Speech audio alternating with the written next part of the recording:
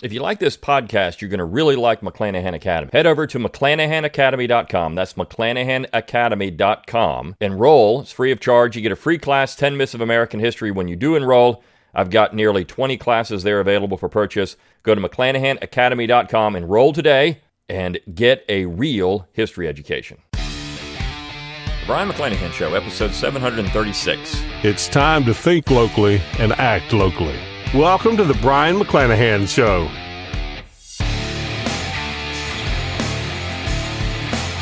Welcome back to the Brion McClanahan Show. Glad to be back on the program. Very glad to be here. Don't forget to follow me on Twitter, like my Facebook page, and subscribe to my YouTube page where you can watch this podcast.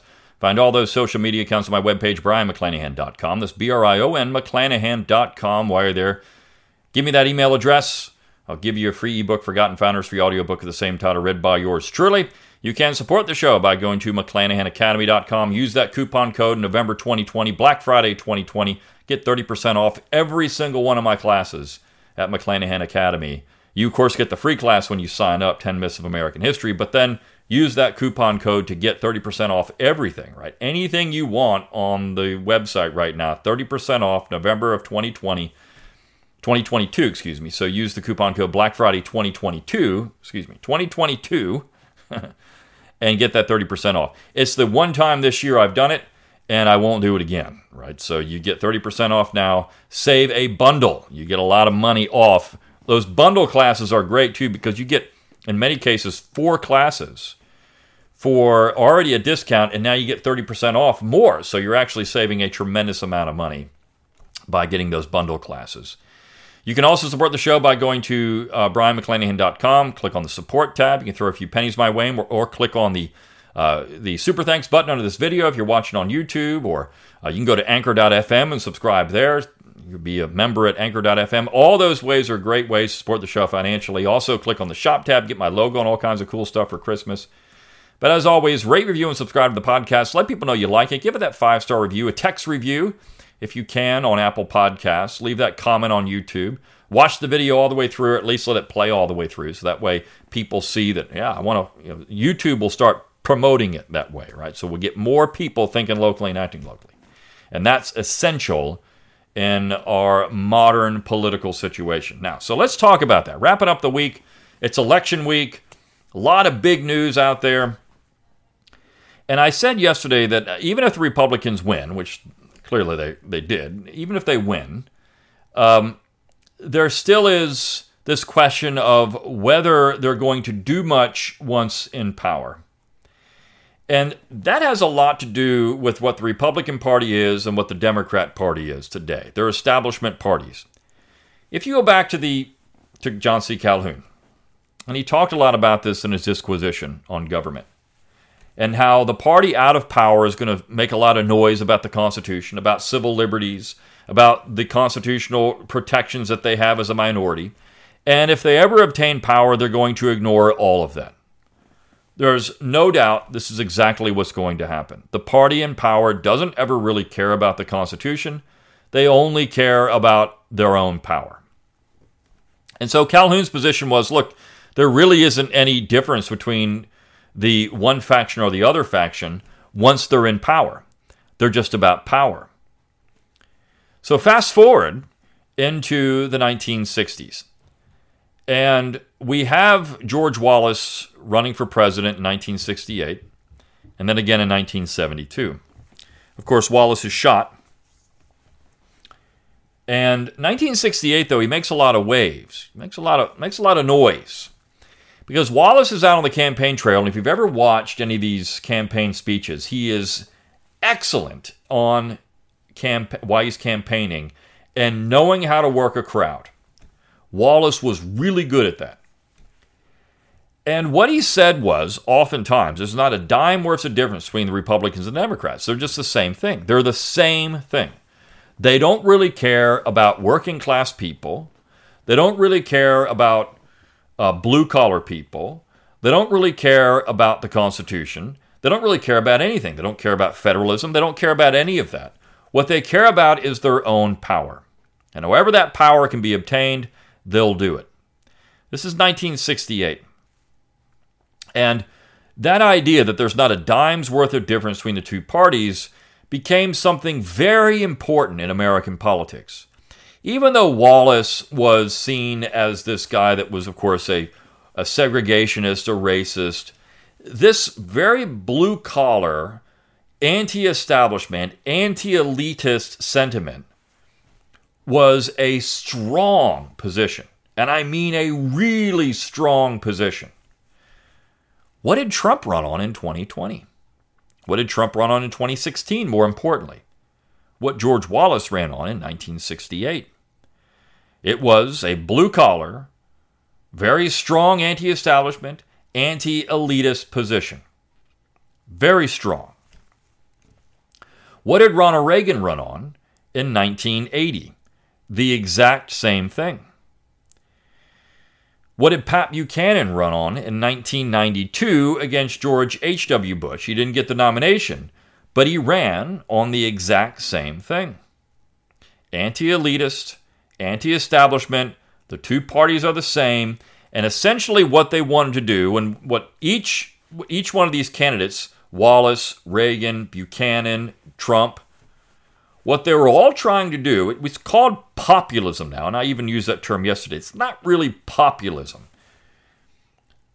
You could maybe call it that, but what I would call it is traditional American conservatism, or in some ways, a conservative form of Jeffersonian tradition, right? Jefferson himself would have been seen as someone on the left in Virginia, but overall, he was conservative in his adherence to federalism, which is a main tenet of all of these people. When Wallace sits there with William F. Buckley, and Buckley complains about Wallace having old age pensions in Alabama, and paying for a community college system in Alabama, and funding public schools, and Wallace, if you ever watch this, he is stone-faced. It's so good. Buckley doesn't know what to do about him. Buckley is frustrated beyond belief, because Wallace will defend all of it. And he'll say, look, I don't care what you do about public schools in New York. And Buckley's aghast. Wallace really didn't, as governor of Alabama, care what was happening in public schools in New York. And public schools, anyways, were an issue for the states. And that was generally his position. Kari Lake has done the exact same thing in her current campaign in Arizona. Somebody sent me a clip of her appearing on the Tim Pool show. And Glenn Beck apparently had a friend of mine text me and say, hey, Glenn Beck is talking about federalism, states' rights, and these kind of things, and returning to that. God love Glenn Beck for doing that. For years, he has to get out of the Lincoln myth. He's going to have to get away from that to get to there. You can't be a Lincolnian and a states' rights person at the same time. It's just impossible. But the fact is, all these people are talking about things that were being said in the 1960s. And the 1980s, and the 1970s. Look, Ronald Reagan almost won the nomination in 1976. He almost won. But because Gerald Ford had, he was incumbent, got to give Ford another chance. Let's see if he can do something if he's elected. What did the Democrats do in 76, though? Very interesting. The Democrats went out and nominated Jimmy Carter. Why would they nominate Jimmy Carter? Well, look at his brother, Billy Carter. Billy Beer sits at the gas station, waxes poetic, has his little book, he has his softball team, Redneck Power, his Redneck Manifesto. This is things that Billy Carter liked to do. And Jimmy Carter was seen as someone who was kind of on the right. Jimmy Carter was this conservative Southern Democrat in a lot of ways, even though he was, moderate on issues. But Jimmy Carter was a Jeffersonian. He was a farmer. He was a peanut farmer. His brother ran a gas station. You can't get more blue collar than that. Gerald Ford was the elitist. So he's tapping into this idea that we have this kind of, anti-establishment, anti-elitist strain in American politics. You can go back to the election of Martin Van Buren and William Henry Harrison in 1840. How did the Whigs portray Martin Van Buren? He was a man sitting in the palace. They called the White House the palace, the executive mansion at the time. It wasn't the White House yet. They called it the executive mansion the palace. He rode in coaches, royal coaches, ate off golden spoons, and William Henry Harrison was comfortable in a log cabin drinking hard cider. It's this spirit of blue-collarism, not necessarily populism, but being just one of them, right? One of the people. You're one of them. And you believe in things that are sometimes called leftist, like, well, we don't want grandma to face hardships if she doesn't have any money. Let's have an old age pension for her. What Wallace always insisted with this was state-level things. The central government didn't need to do that stuff. But at the state, you could do anything you wanted. And this is what Buckley couldn't stand. See, Buckley was an ideologue, and I'm getting to this. Buckley was an ideologue. And the problem with American conservatism now, and the problem with American leftism now, is that they're both based on ideology, not anything tangible or traditional. Ideology, and as my friend Sam Smith said, philosophy, don't work well with traditions. Traditions are more important. Traditions create culture. Ideology doesn't create culture. Ideology doesn't create anything tangible. It just wrecks everything. And the Straussians are ideologues. The Jaffaites are all ideologues. This is what they are. They have this, in their mind, they have this vision of America that's based on, what natural rights, whatever that means to them, and it can only go once it gets to a certain point, they can't go any further, even though the left would run with it. It's not based on any tangible traditions other than this metaphysical Lincoln myth. That is not enough to have a secure culture or political culture or society. You have to have traditions. I talked about it on Tuesday in Virginia, how they were handing out liquor and barbecue and ginger cakes for people voting. And when James Madison, the ideologue, tried to come in and clean that up, they told him, no, we like barbecue and liquor and ginger cakes, and we're not going to have it any other way in the state of Virginia. And Madison was almost run out of town. Patrick Henry, this is Patrick Henry's problem with James Madison. Patrick Henry based almost everything he did on tradition. He said it. He said it. Our traditions in Virginia are this. I have one lamp by my feet, or God, and that's the lamp of experience. And I want to know if by experience what the British Crown has been doing, or the ministry has been doing to send all this army over here, right? What's going on? Everything Patrick Henry did was experience. He thought Jefferson and Madison were too ideological. The Constitution was too much of a deviation from what real tradition was in America, and that's why he was against it. And when Jefferson and Madison were then in a position where they could be in power, Henry opposed them. It was a personal opposition, right? When Washington and John Marshall and others, found out that Patrick Henry was against the Republicans, they courted Patrick Henry to run for office. Patrick Henry was a traditionalist. He was, of course, very Christian, wanted to have the Baptist faith as essentially the state church of Virginia. He thought that Madison and Jefferson were too ideological. There is a culture in Lynchburg, Virginia, that's very traditionally Christian. You can't escape it, and Patrick Henry was certainly part of that. So Sam Smith is right. You can't have a political culture based on ideology. Because when you do, you have to get rid of real culture and real traditions. This is where the Straussians, the Michael Antons, the Glenn Elmers, all these people are really playing into the hands of the left. They're basically leftists. They're 19th century leftists. And this is what George Wallace understood in 1968. It's what Ronald Reagan understood in 1980. It's what Pat Buchanan understood in 1992. And it's what people who were handling Donald Trump in 2016 knew. Donald Trump is no ideologue. Donald Trump he's an opportunist.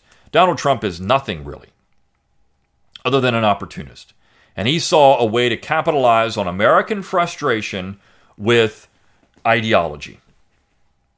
They didn't like leftists. They didn't like cancel culture. They didn't like woke America. They didn't like the establishment. They didn't like being run by the mainstream media. They didn't like social engineering. They didn't like any of that. And he capitalized on that in 2016.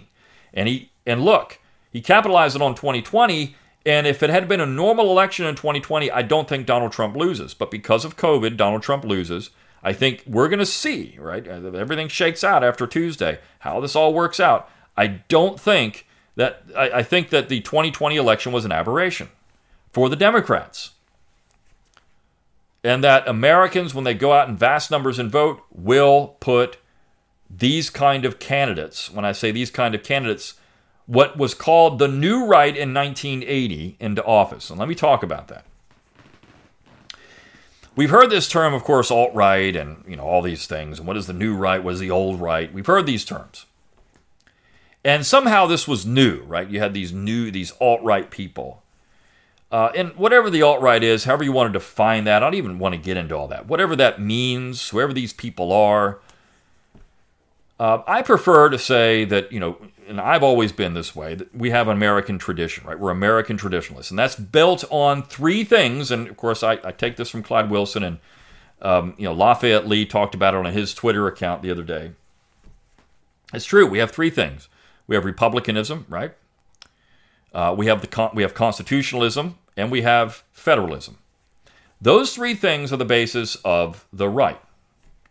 Respect for law and order, the rule of law, right, and not social engineering. Republicanism, that we believe that we do elect people that represent us, and they're supposed to do our bidding.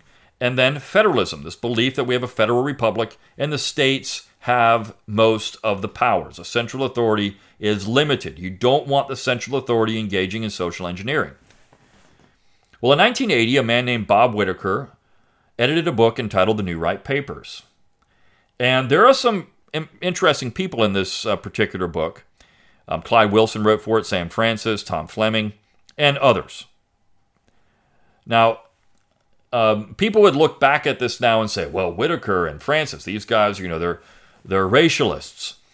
And yeah, they went in that direction in their career. And, Clyde Wilson, I'll never forget having a conversation with him about Sam Francis. He said, you can't get anywhere doing what Sam Francis was doing. It's wrong to do that.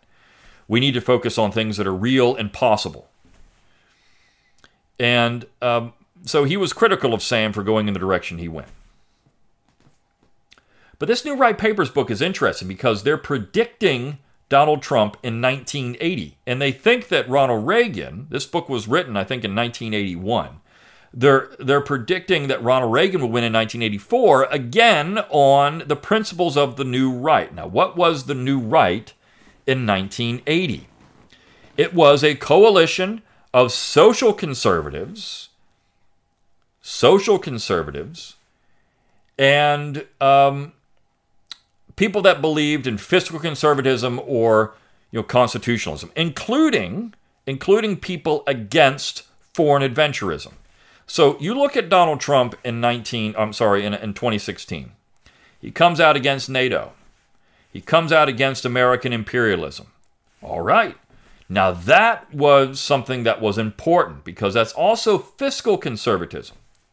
Donald Trump defends things that were traditionally American. For example, Donald Trump vetoed the bill that created the naming commission that Ty Seidule manipulated into getting his way to try to rename all these Confederate bases, military names, all that kind of stuff. He got his way on that. And so Donald Trump vetoed that bill. He vetoed it. One of the reasons why? Well, because of the naming commission. Republicans overrode that veto. And in fact, in the New Right Papers, they talk about the possibility of these kind of establishment Republicans causing some problems. Essentially, what they're doing is taking the position that there's not a dime's worth of difference between the Democrats and Republicans once they're in power. Reagan represented a deviation from this. Reagan represented a real challenge to the established order, and they had to do something about it. The establishment had to do something about it. In fact, I want to read a part of this. This is Bob Whitaker writing this. Again, this is 1981. He says, today there is an excellent chance for a similar trend in near-term politics. And he's talking about what would happen with Democrats and Republicans. In such a case, 1984 will find Reagan victorious and pollsters again scrambling to cover their tracks. Middle-of-the-road sermons are only meaningful if the polls have not shifted. If 1980 is indeed like 1932, nothing can be more absurd than the endless preachments that Reagan must move to the old center. So what Whitaker and these conservative writers are saying, Reagan should go hard right. He should embrace the right because that's where he's really going to find support. And what did Donald Trump do? He gets into office and he goes pretty hard right, though he brings too much of the Straussians in and all those kind of people. I mean, look, I can criticize Trump for doing all that. Trump, I don't know if he even expected to win. And he really didn't have enough people around to help him and say, keep these Klingons out of here, right? Keep these Klingons out of here. Whitaker says, the new right insists that for the good of the country, Reagan begin co-opting potential radicals as soon as possible. This is a recommendation which pundits must see as unrealistic, since their expertise resides in discussing politics as it is and recently has been. Further, it rests on an assumption which is violently rejected by the still powerful passing establishment and by those who cater to it. The idea that the American left has lost its status even as a primary opposition is not one that the media are likely to embrace with cries of joy. In 1936, the national press was as conservative as the big media today are liberal. Certainly, this, as much as anything else, was the reason they clung so single-mindedly to the idea that Roosevelt's failure would mean a return of the conservative establishment to Washington. This brings up the second mistake made by those who thought the Republicans would win in 1936. They thought 1932 was a one-time revolt, whereas it was actually the beginning of a long-term revolution. Voters who had, out of a sense of hopelessness, accepted their frustrations with rule by the business establishment through the 1920s suddenly found that it could indeed be beaten. Instead of being pacified by the 1932 results, they were encouraged to aim for more. Now again, this is where I think everyone is misreading what happened in 2020 as the trend for the future. What you are seeing in 2022 is more in line with what happened in 2016. Now, there was an opposition to Trump in 2018. The Democrats did take control of the House. And I think this is because people were frustrated with the Republicans when Trump moved to the center with the Straussians, right? He moves to the center. Republicans don't do anything. If Trump had gone to the right, I think he would have crushed the Democrats in 2018. The Republicans would have. I think they would have crushed the Democrats in 2020 had there been no COVID. And I think the results of Tuesday are clear. America is moving in a direction where you are uniting these social conservatives. This is exactly what Whitaker is talking about here. Uniting these social conservatives with, kind of these fiscal conservatives, and you're going to see a real new right party. Biden's calling it the radical MAGA Republicans. He's splitting them out already, right? This is where all this stuff works together this week. This is nothing new. And so what Whitaker and all these other writers are pointing out in the New Right papers is that we're going to have this new kind of right-wing coalition that's going to exert a tremendous amount of influence on American politics. And I think they were predicting in 1980 and 81 it would happen. And maybe it would have if Reagan did not move to the center. This is one of the main criticisms of Ronald Reagan. All these neocons, all these Straussians got involved in the Reagan administration. And what did they do? They moved it to the middle. Reagan was pretty hard right in 81 and 82. And then they lost the 82 election. So they moved to the middle. And that's where Reagan, of course, he wins 1984, crushing majority. A landslide electoral college victory. But he could never get the Congress back. And so the Republicans, look, Bush, George H.W. Bush, in the middle. Republicans realized they made a mistake. In 1995, they go to the right again. They come up with this contract for America, and they move to the right. They move to this populist direction. They do it. And it works for a time, but then they keep going back to the left again. They keep inching back the other way because of establishment stuff. Now, there was another piece, and I was going to do this, and I thought, it's not really that interesting at the end of the day. But the piece was actually written in, let me see, what publication was it in? It was in, the publication is Outsider Theory. It's by Jeff Sullenberger. And the title is Theory Sells in Trump World. The links between the Trump administration and critical theory are less surprising than they might seem. So what he's actually saying is that the Trumpians are in with Foucault. Now, if you don't know who Foucault is, he's the guy that essentially developed critical theory, which is the basis of all this left-wing stuff.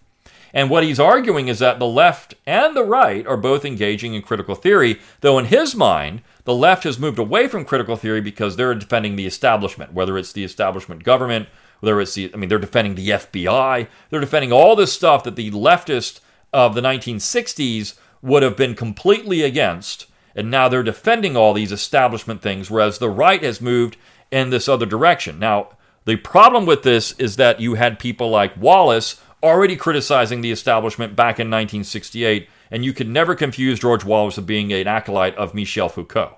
There would never be anything about that. These people all deal in ideological worlds. What he's missing is that the real basis of Trump, the real basis of Buchanan or Reagan or Wallace or these people was American traditionalism. And by saying Wallace and all that, people, this race. Well, you can, if you ever read Wallace's speeches outside of the segregation stuff, right? Which we want to put to bed. We don't want that anymore, unless I guess you're on the left and you want to have that. But on the right, we want to put that to bed. Okay.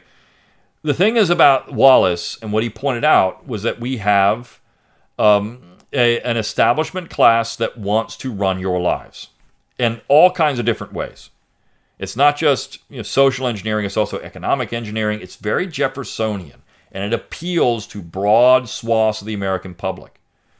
Regardless of race, regardless of background, that kind of thing appeals to people. It's about your everyday life, and this is why I say go out, think locally, act locally, and put these things into effect.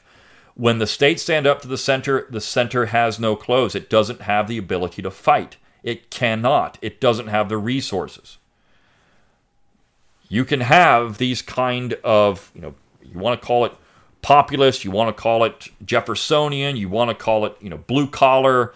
You can have these things and you can work it from the bottom up, and the central authority cannot stand it because it loses all control of you. So, this is what I wanted to talk about, why I say that the Republicans have to be very careful, and why I'm not so certain the Republican Party, even with control of Congress, is going to do much different, because they're too concerned about what the center does. They're too concerned about the left. They're too concerned about their image on the media. They're too concerned about it. And because they're so concerned about it, they're not really going to be good at doing what they have to do, which would be real governance and really, as people have said, move to the right. Do what you got to do.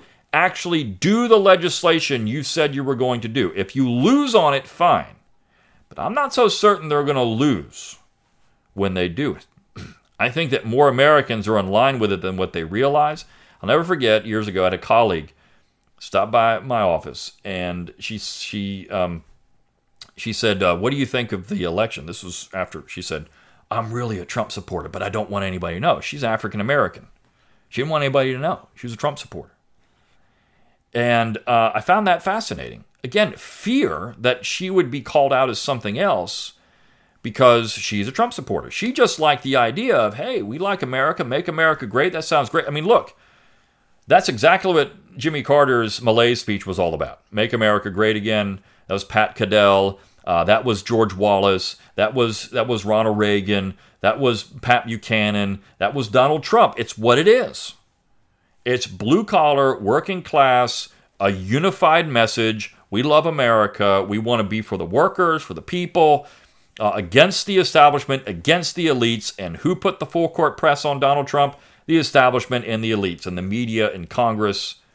They're the ones that did it. Tech industry. If you really like the establishment and the elites, then vote for the Democrats. I mean, that's what you're getting. You're getting all of that stuff. If you really are an outsider, then vote against that. And again, vote in your local and state elections as much as you can. We know we've just had the election, but vote in those as much as you can. Get involved in those things as much as you can. All right. This is a fun week. I really like doing these things more off the cuff and just kind of shooting the breeze a little bit about this stuff. But if you want to get me 5 times a week, just grab that Abbeville Institute podcast. Go on out to Apple Podcasts. Look for Abbeville Institute. We're on Spotify. It's also there. And I podcast there once a week. So you can get me 5 times a week. You can get the Brian McClanahan Show 4 times a week and the Abbeville Institute podcast 1 time a week. The Week in Review at the Abbeville Institute. If you don't get that one tomorrow, until next week, I'll see you then.